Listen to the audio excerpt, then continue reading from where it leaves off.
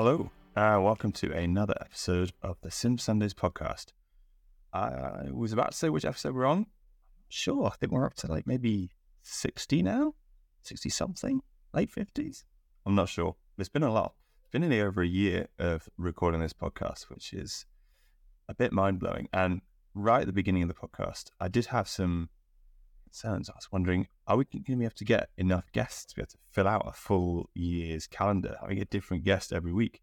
But it's actually been surprisingly easy. There's a lot of very interesting people working in and around sim racing, and this week is no exception. So this week I spoke to Jorrit from Simracing Centre. Now, I love these types of episodes because I'm talking to somebody who is a genuine founder.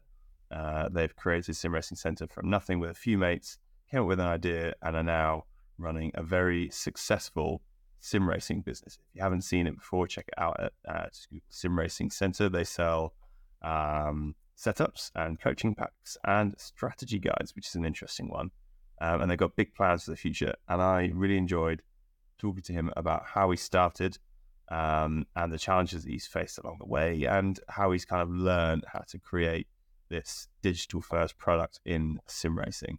So enjoy. Okay, this is the Jorrit podcast, take 74. Jorrit, are you with me? Do you read me? I read you, and I'm happy to get this show on the road. So this is day 2 of our podcast recording session. Yesterday, the tech was not on our side, which is ironic, really, given that we both work in tech. Yes. How are you, sir? Sometimes it just doesn't want to work. I'm doing great. Excited to get this podcast on the road, and looking forward to the questions. Oh, well, there's many hard-hitting questions. This is I'm a pretty hard-hitting journalist. It's thoroughly planned out. I've got this conversation mapped to expose the weaknesses. Should have had some PR training, maybe then. Yeah, you really should. Okay, so for those who don't know, tell us about your sim racing startup, your sim racing venture, the organization that is, of course, Simracing Centre. So Simracing Centre is all about making you faster. This is through the F1 game, on iRacing and ACC as well. And we do this in various ways, with ways such as coaching by real esporters, esports engineers, but also through setups, race preparations, and live race engineers that help you throughout your race. So we offer everything to help you become better. Nice. I've been looking around your website quite a lot in the last 48 hours now, obviously in preparation for our conversation. And obviously setup shops exist. There's a few out there to choose from, but one thing that I did see on yours which really interested me was the race preparations. How did that come about? Was that something that people were asking for? Yeah, so most of the things on Simracing Centre are built on demand, like you say, indeed. It's something that we want to offer the full package, where the driver only has to really focus on doing the driving. And if you get the setups and the race preparations, it works really well with each other. The race preparations, they are done with the setups, so the data is quite accurate to what you're going to drive with. And basically, when you have those setups, you don't have to think about how you're going to set up the car. When you have those race preps, you don't have to think about the strategy. It's just there on your screen. And that's just super nice. It really removes a lot of stress and thinking about what to do in the race, because you've got it all laid down there. Yeah.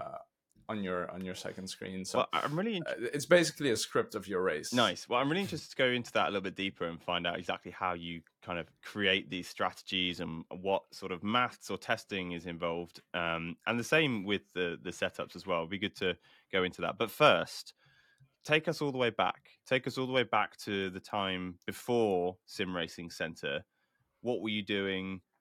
How much sim racing were you doing, and then tell us about the point at which you decided, you know what, I think the sim racing world needs something more. It needs Simracing Centre. Yeah, so it's quite an interesting story. It all started off with my love for motorsport growing around 2016, getting into Formula One at that time, which is quite late. And that got me into karting. And I was going to do karting at a higher level, at an academy, and all of that, all of the good stuff, you know. And then COVID hit. And COVID was a time where I gave up my karting career for sim racing and absolutely fell in love with sim racing. Met a lot of people online, a lot of great people. One of the first people that I met were Luke Smith and Jona Martens. Luke Smith currently being an Alpine esports driver, Jona Martens currently being the Ferrari esports engineer, former McLaren engineer, and they won the championship in 2022. So at the time, we all of us three, we weren't in the competitive scene yet. Luke was just a good driver. Jona was just somebody that knew a lot about the game. And through time, we all really found our own path, our own way throughout the Formula One league racing and esports world. Really, Luke got signed by an academy team. Jona Martens started learning more and more and more about the game, and everybody started growing their network. And at the time, I was a software development student. I didn't really like my school, and at school we didn't really do much. It wasn't really challenging. So at school time, I was finding a way to make myself productive. And in that time, I did a lot of sim racing. I had a lot of races, and in those races, I had no idea how to make a setup. But I had Jona, I had Luke. They knew the game through and through. They always had a setup for me, but they weren't always available. And so I always had to ask them, "Do you have a setup for me?" and hope that they were online. So for me, I was like, all right, I kind of just want to make like a database full of setups, you know, like I just want to have them always ready on the go. And also in my races, I was always like, well, I do like practicing for the race, but I don't know that much about the Formula One game. What are the strategies? I have no idea. I would always ask Jona, can I have a setup? And what's the strategy for tonight's race? And I felt like there were a lot of people I felt like there must have been a lot of people that were struggling with this issue too. So and I couldn't find anywhere to get this, and basically like I was happy to pay for it, and I couldn't find any service that provided it. So I decided, well, I've got these great guys with me. Let's do this together and build it up together and offer this service to the public. And that's what we did. In November 2021, Luke Smith and I started gathering setups, and that's where the base of Simracing Center was made. Not knowing how much it was going to explode back then. It was going to be a subscription service at first. Then it became a one-time purchase thing, and we brainstormed about the many ways that we were going to market it, put it on a website, in the Discord, everything. We had big brainstorm sessions. And in January, end of January 2022, after a little bit of success already, seeing some demand from some customers, we got legally registered, and that's where stuff got serious. And in that time, we started up the coaching side as well. That coaching side was a bit funny, that story. It's because at the time I knew a lot about the game myself too, because of Jona, who taught me a lot.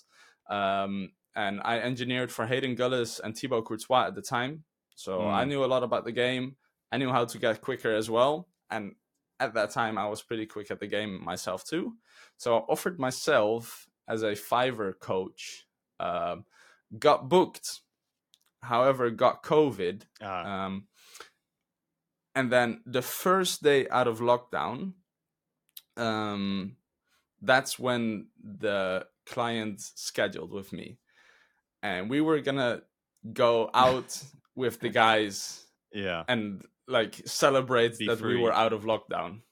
So there I was with a split decision: go out with the guys or coach somebody on the F1 game. And that's where it kind of hit me. And I sent Luke a message. I've got this guy who wants to be coached. I think you're a great guy for it.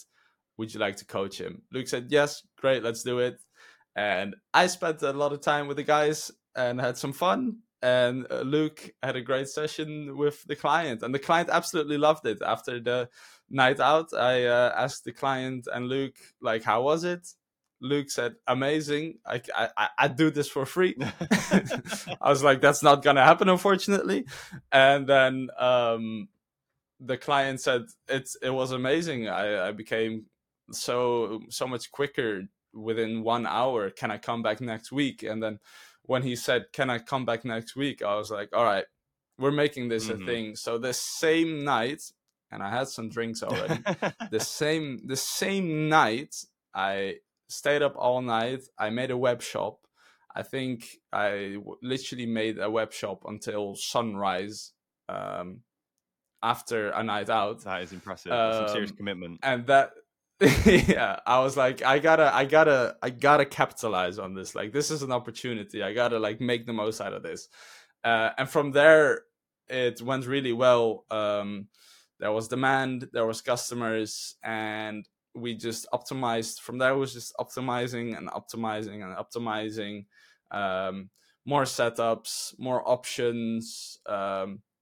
And then we went from the option system to a system where there were safe setups versus esports setups instead of like options, because people were struggling to find like, okay, what's the right option for me? So we made an easy option and a harder to drive, but if you get it right, it's good option basically. And that worked really well.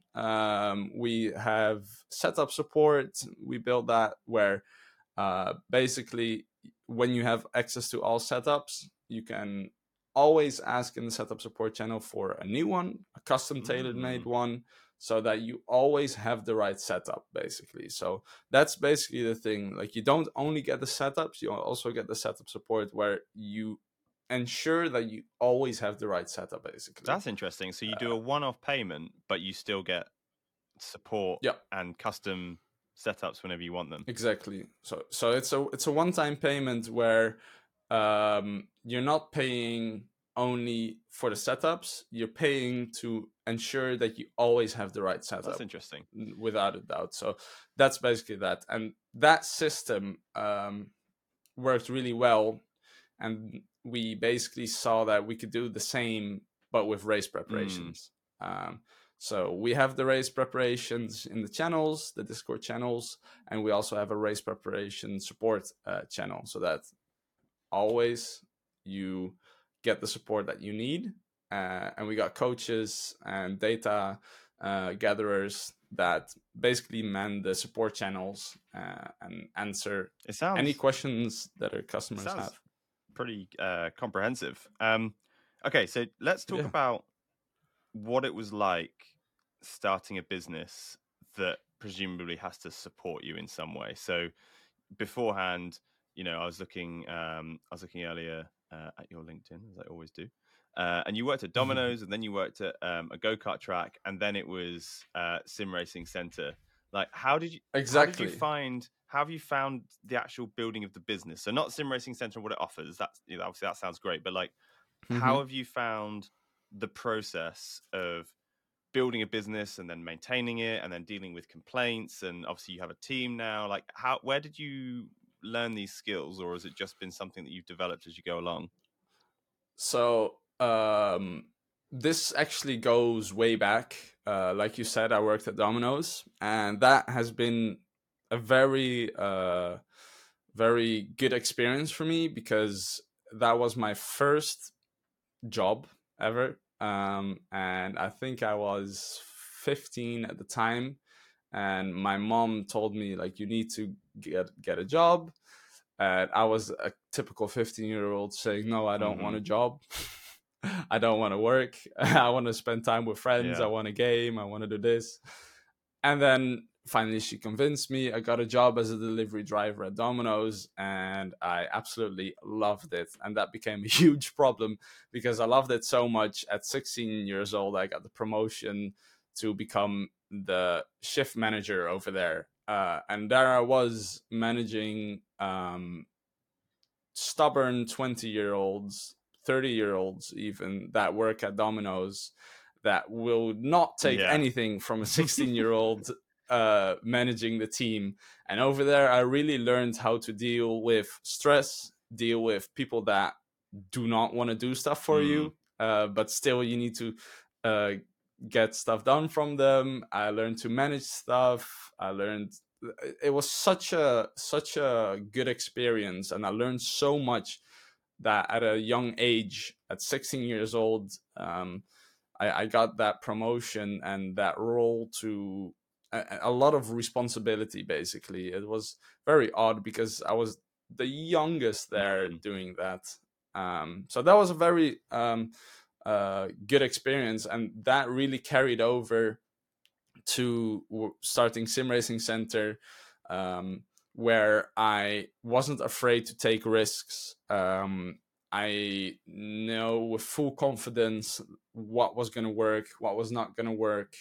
I knew how to manage people. I knew like how to keep the team happy, and that was just a great journey as well. Like it really brought me back to that good old Domino's time where I was learning a lot. And starting something like that, you need to learn a lot from legal side to graphic design side. You kind of have to do a bit of because everything, at the start, right? Yeah, at the start, you're the one doing everything. There's not when you're like starting up and you're basically doing it from square zero. There's not really much budget to have people do it for you. Right now, we can afford lawyers, we can afford graphic designers, all of that. So I don't have to do it anymore. But at that time, I had to make up the terms of service myself. I had to create the product images myself. I had to develop the website. I had to do marketing. I had to do the social media What myself. was the hardest part? And I think that social media is really hard because it's super time consuming. It's a lot harder than you think. Setting up like the process and optimizing the process is something that just took a lot of work, but it wasn't necessarily hard because I knew like exactly what to do. I knew like, okay, this is what we need, and this is what we need to make the customer journey better, etc., etc. However, doing social media is something that was so like time consuming. Like you're busy with other stuff, and then you're like, oh yeah, crap, I need to do social media stuff, because otherwise, without good social media, a business doesn't exist. It's honest, that's how it is at this time. So I think that's one of the first people, aside from the coaches, that we hired was social media manager. And aside from that, what also was hard was doing customer service, because we didn't have much complaints, basically zero actually. But when an order was placed, all I had to do was give a certain Discord role to the person that placed the order. However, you want to have the quickest fulfillment time, but you're not always available. Let's say I went to the cinema. And I was in the dark for 2 hours, and then after the movie, I opened my phone. Like, crap, we got orders. People been waiting for 2 hours. So yeah, that's also a position that's created itself, and we immediately hired Bart, who from the start has been amazing with fulfilling orders. He pioneered the customer service team in Simracing Center, and we're now a team of 4, basically ready to fulfill orders in any time zone, any time of the day, all taking shifts, basically. So that is something that needed like people real quick. And aside from that, legal stuff, that's something that you can do, and it's not really like time bound. Like social media and customer service, that's like where you need to be like quick with and stuff. So that's something, those are the first positions really that opened up themselves. I mean, building a business when you first start, it's like there's that classic poster where you've got the little man at the bottom of the mountain, and he thinks he can see the peak of the mountain, but actually when he gets to that peak, there's a bigger peak behind it, and then a bigger Yeah, peak behind yeah, it, and that is kind of exactly exactly. what building a business is like, especially in sim racing, because it's a brand new industry. It's not like you're opening, Yeah. I don't know, like a car garage or a hairdresser's or a cafe where Mm-hmm. you can look at an example of a well-run cafe and be like, great, I need to imitate this and put Exactly. my own spin on it. Exactly. Like, not many people do have businesses in sim racing, and so there isn't really an established way to Yeah, go there's about it. there's not really an example to look at, and that's something that was indeed really hard. We had to come up with things ourselves, which was fun. You know, that's the challenge of Mm. it. But yeah, there isn't really an example to look at, and also the industry is still quite small. It's growing a lot. Like it's growing really, really well, the sim racing industry, and you can really see that in the numbers. But I think there's still an incredible amount of potential for sim racing Mm. that is not released yet. However, we've seen with ESL R1 this year what you can reach with Yeah. sim racing. I think that was a very good showcase of what sim racing can be and can go towards. It was very well Yeah, run. I agree. I think ESLR1 and SRO, the scale at which they are Yeah. growing sim racing is absolutely nuts. Now, you focus primarily, I think it's fair to say, on Formula One, but I can see on the website that you have Correct. iRacing services and you have ACC services, but Formula One is kind of the biggest one. Now, my Yeah. question is, the game comes out once a year, so the game is very much subject to kind of periods of boom and bust. So Mm-hmm. historically, we've seen a boom at launch and then it's petered out because people are furious about the quality of the game. This year seems to Yes. be a bit of it seems to be different, it seems to be a lot better, but you're still going to Yeah. experience a huge boom at the beginning straight after the launch of the game, and then it peters off Mm-hmm. throughout the year. So I guess in terms of your business model, you must be quite conscious that you're expecting to do probably 50% of your revenue in the first 25% of the year. How do you manage that?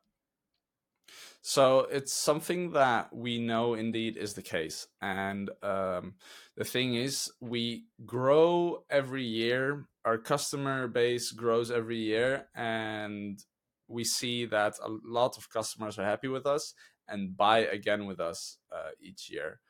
Um, it is true that most of the sales, most of the traffic is when that game releases, Mm, because obviously there's the most hype.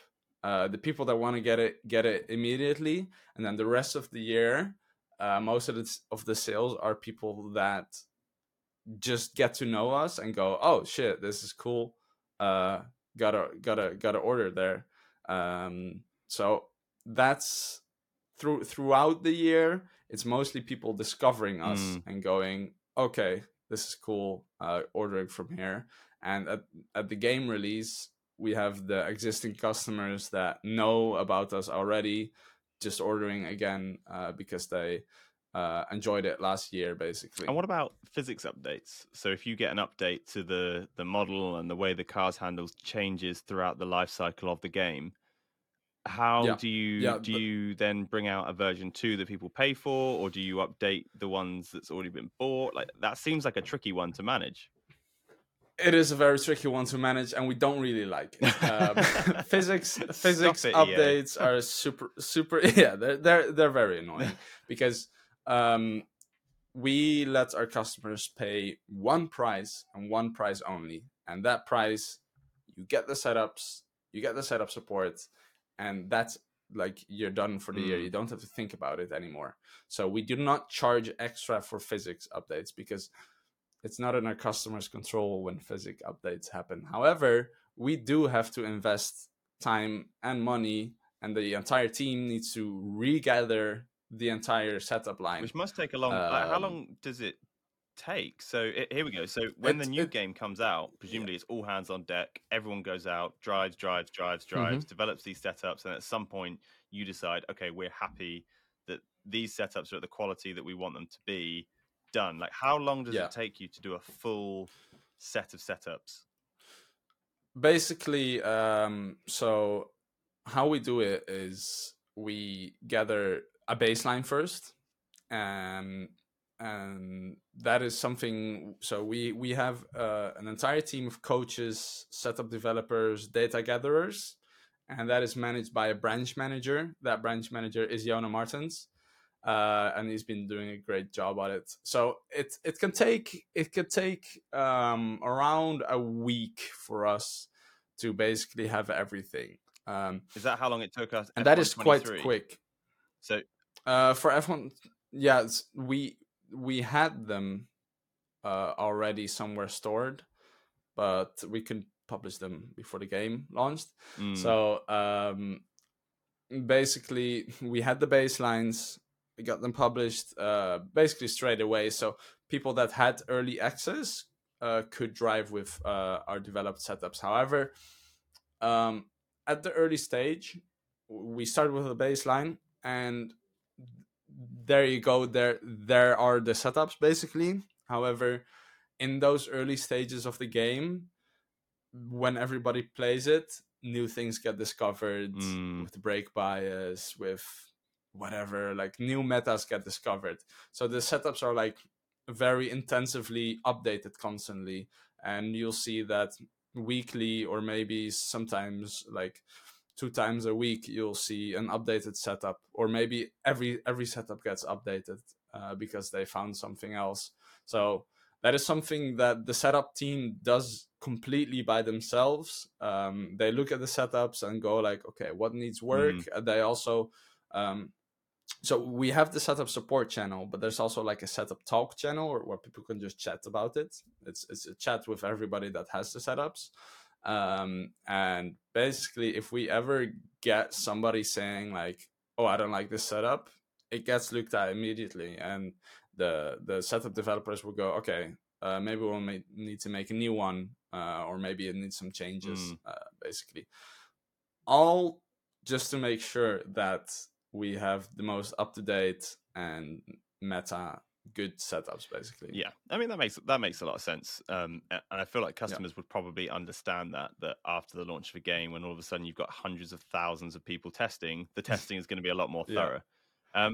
Yeah. So another question: you work in an industry that is very, very difficult to track, and what I mean by that Yeah. is the products that you are selling is essentially like a set of numbers. So if I decide that I want to buy the full set of your setups and then publish them to our Discord, then I've just given those away for free for like 2,000 people. Like, now clearly that makes me a very, very bad person in this example. But Yeah. how do you manage that risk? It is tough. We have seen it happen, and we are allowed to take legal action for it. We have lawyers that have looked at the terms of service and gone like, okay, this is what we need to change in it, and it is made very clear to people that buy with us that it is strictly not allowed to share those setups.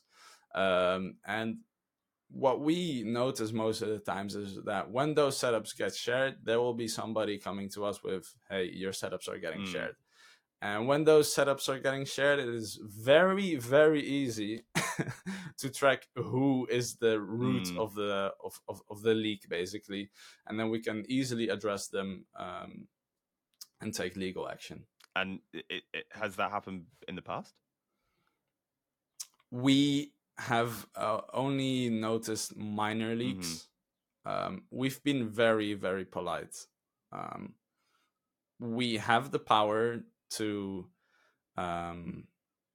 take legal action, and it would hurt the person doing the leaking.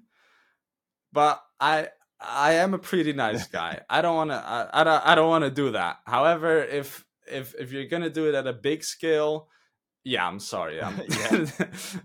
There's gonna be like legal action taken, but when it's on small scale, most of the time we just contact them, we talk it out, and we fix the issue, and it gets sorted. we like to solve it that way because we don't want to ruin somebody with the legal action that we're allowed to take, because the setups are part of our intellectual property. And when you share that, it is very illegal. No, that makes a lot of sense. So let's moving on then. Obviously, setups exist in a lot of games in sim racing. Nearly every game I can think of has some form of setup, some more comprehensive than the other. Even FIFA has custom tactics. Even FIFA, yeah. So that leads me on to my next question, which is: at the moment, you're providing setups for F1. Do you intend to expand to things like ACC and iRacing? And if that is indeed something in the works. We currently have a ACC setup on demand product. The ACC team is currently being developed behind the scenes. It's a bit smaller than the Formula One team. The Formula One team is quite large, but we have some ACC coaches, setup developers. We currently have the on-demand setup product where anybody can just ask, "I need the setup," and within 24 hours you'll have that setup. It's subscription based, opposing to one-time purchase based. But soon we will also, just like the Formula One product line, we will also have a ACC setup database with the tracks for that are relevant, basically. And then we plan on later, and that's something we haven't dived into yet because that's quite a large product, is iRacing setups as well. So that's all to come in the future. And it must be a difficult one. So in terms of, businesses often get evaluated as scalable or not scalable. And I feel like your F1 product, it's kind of, you build one product every year and then you can sell it throughout the year, and you can market it in different ways, do collaborations, partnerships, affiliate schemes, etc., and sell that throughout the year. With ACC, it's a bit different because obviously all the cars will require different setups rather than there being just one. So all of a sudden it's not 1 times the number of tracks, it's like 20 times the number of tracks. And then in iRacing, you've got 40 times 150, and then in terms of like each track has got, in iRacing. So oh my goodness, I'm getting PTSD just thinking about this. But for Grid Finder, I built a database of every track on every racing game and every variation of that track. So I have so in the data row, you have the track name, the variation name, the length of the track, the country the track is in, the nearest city to the track, a track map which has been made transparent so that we can use that around the site, and then track images. And this is all for features coming quite soon on Grid Finder. How long did that take 4,000, right? So it's enormous, right? And it took me about 3 weeks, Monday to Friday, probably Monday to Sunday, to be honest, from like 9 until 6, 7 in the evening every day. Wow.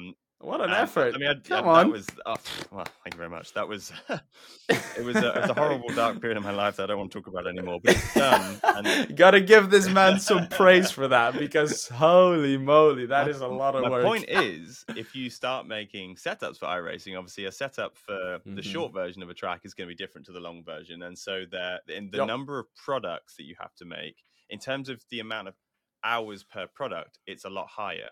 Because you would need somebody to do every variation, and then every car, because it could be an open wheel, it could be a Formula V, or it could be a GT3, or it could be a Formula One.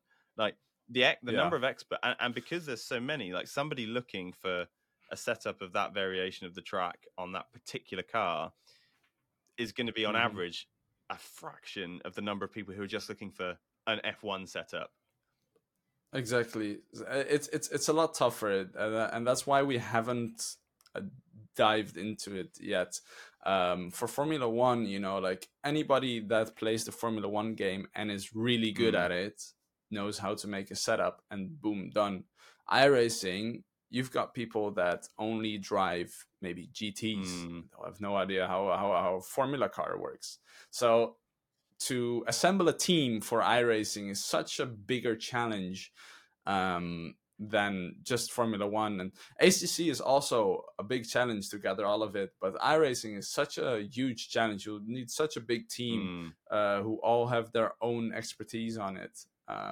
And the thing is, I have a great network within the Formula One space. So for me, it's very easy to gather people that, know a lot about Formula One. It's very easy for me to get in contact with esports drivers or engineers or team managers, whatever. But for iRacing, my network isn't that big.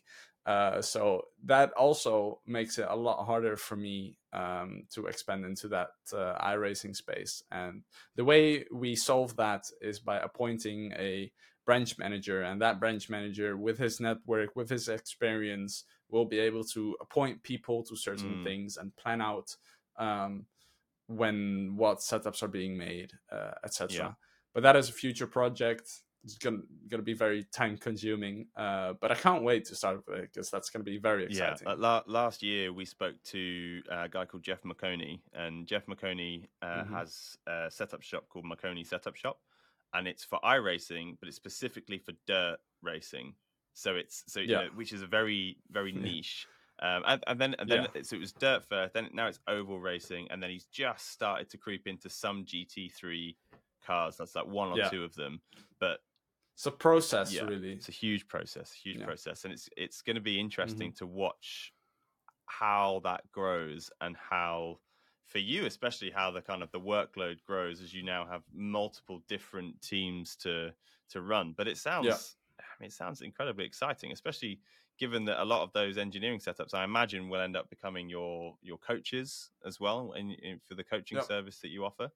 A lot of times it is the coaches doing the setup gathering and stuff, except for data gatherers. We have that's sometimes done by engineers. Yeah, that makes sense. And it's nice to be able to have like a holistic product. So if you wanted to, if you're like, right, you know what, for whatever reason in my life I've got a lot of time coming up and I really want to get good at F1, it's nice to be able to go, okay, I can get my setup, and I can get my coaching, and I can get my data.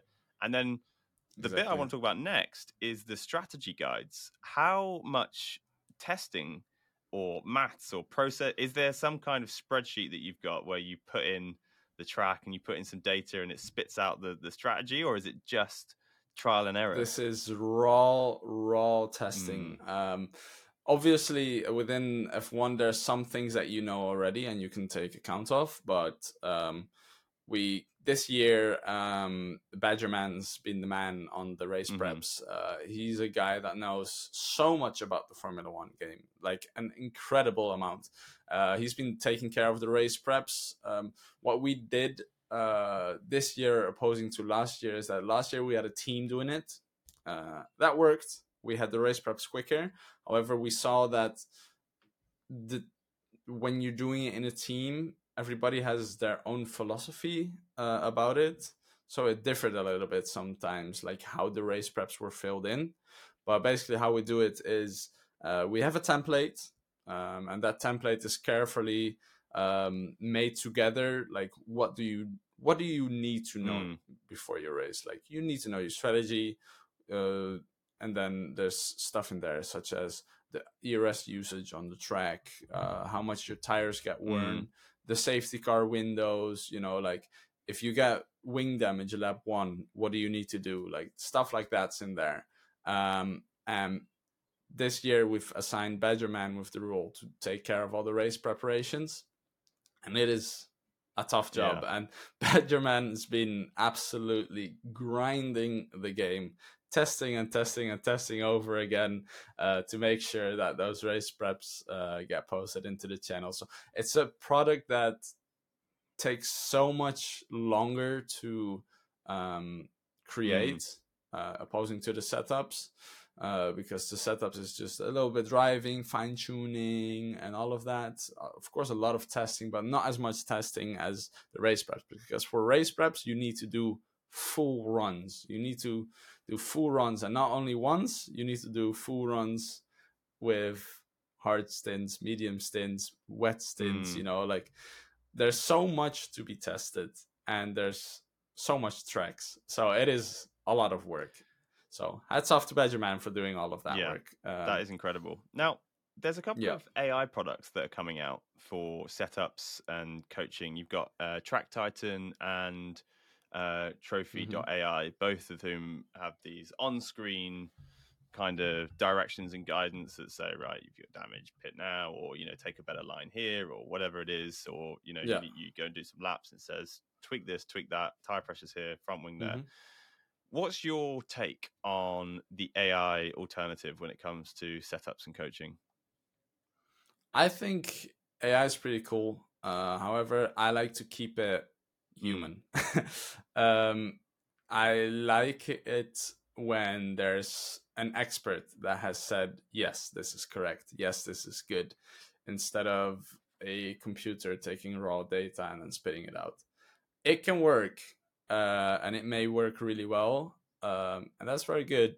However, I like it where it's been checked by an expert, somebody who has spent or whose life is dedicated to um, getting knowledge about the Formula One game, and that it's been checked by a person like that.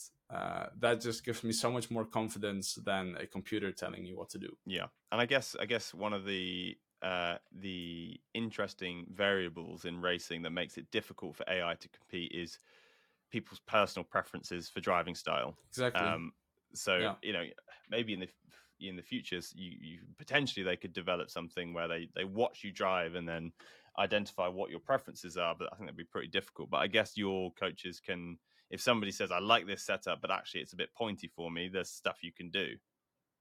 Yeah, that's what we have the setup support for, and also the coaching sessions. The setup support, anybody can say anything about the setup, and if they want to change, they'll have it tailor-made change. And if they're really struggling in a coaching session, you literally have an hour with an esports person, so there's no doubt that they'll fix whatever the problem is. Maybe it's even something in your brake pedal, maybe it's something in your steering wheel or a setting. They'll even help you with that. It's anything that will make you faster, they will help you. Yeah. So it's been less than 2 years since you started Simracing Centre, and I imagine that it's probably difficult to work out if it feels like that's been forever or has absolutely flown by. But what's been your proudest moment since starting Simracing Centre? I feel like it was a very proud moment for me when I went to the Formula One arcade and got recognized for are you that guy from Sim Racing Center? that was a moment where I went, oh damn, that's pretty cool. But for me, there's been just a lot of little proud moments, milestones, and all of that. We had like a sales target for the first year, and we reached it. It was like gonna be very close, and we reached it. So that was like a very like big celebration moment.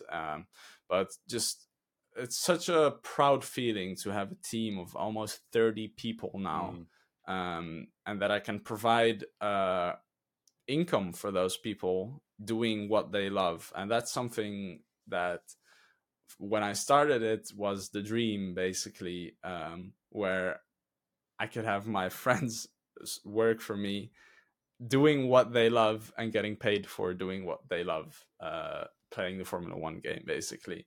So that's something that makes me super proud and happy, that I can help those guys out financially, while they literally play the Formula One game. So that is also a very proud moment. And also what makes me very proud is getting DMs from people, seeing the reviews that are posted on the website, seeing reviews posted in the Discord channels. We got so much positive reviews. It feels so amazing. Like the reward of it is it just feels so good because we all work really hard, and seeing people being positive about it is just such an incredible feeling. Really rewards and shows that what we've been working so hard towards is paying off and is making people genuinely enjoying the game more feels so incredibly good. And also, what I really like is meeting people from the sim racing space, creators, people from the community. I love meeting them. I'm going to London this weekend, meeting more creators. That's stuff that I really love to do. Yeah, I mean, it is absolutely nuts that we live in a world now where you can make a living by doing something Yeah, you genuinely enjoy. Like having a job that you enjoy is a privilege, and very few people get to do it. So, yeah, exactly. I would agree with you that being in a position where you can create jobs and livelihoods based on something that people are really genuinely passionate about is an Yes, incredible feeling. it feels amazing. It's So, final amazing. question, because we're short for time now, but Yeah. what's next? What's on the horizon? What should people be looking out for with Sim Racing Center? So, as mentioned previously, iRacing and ACC are going to be built up. That's our big projects coming up. Um, maybe some cool stuff with Grid Finder. Who knows? Mm-hmm. Um, and basically, we're going to be expanding on every single thing we can expand on. We're working really hard behind the scenes to um, really work hard to get every single thing, every single procedure that we have, um, like optimized to perfection. And one thing to look out for, I'd say, is our brand new website that's coming Ooh, up exciting. with a customer area within the website, where scheduling coaching sessions going to be super easy. Access to your setups and race preps is going to be super easy. Booking an engineer is going to be super easy, and it's going to be super nice with a system with accounts where it's going to be very easy, for you to have your account, and then transfer over certain things. It's a work in Global progress. It's domination is been what I'm worked on. hearing. Exactly, Well, exactly. Jorrit, thank you so much for your time. Really, really appreciate it. It's been absolutely fascinating. And it's been great to kind of watch this journey as well as you've been growing it out. And yeah, like you say, looking forward to some exciting projects with little old Grid Finder. Thanks for joining us. Exactly. Thank you so much for having me. Well, I hope you enjoyed the episode. I really did. Thank you, Jorrit, for spending the time to talk to me today and go through your journey as a startup founder in sim racing. I found your story fascinating about how you're having to grow out these teams and how you're kind of making these decisions about which sim titles are more scalable than others, which ones require more intensive labor when it comes to creating these setups. And I also really liked hearing about your reasoning for your pricing approach, which is a tricky one. Working out how much to charge your customers is always a difficult one for an early founder. So thank you, Joe. I really appreciate the chat. Thank you, everyone, for listening. Thanks to our sponsors, as always, and we'll see you next week.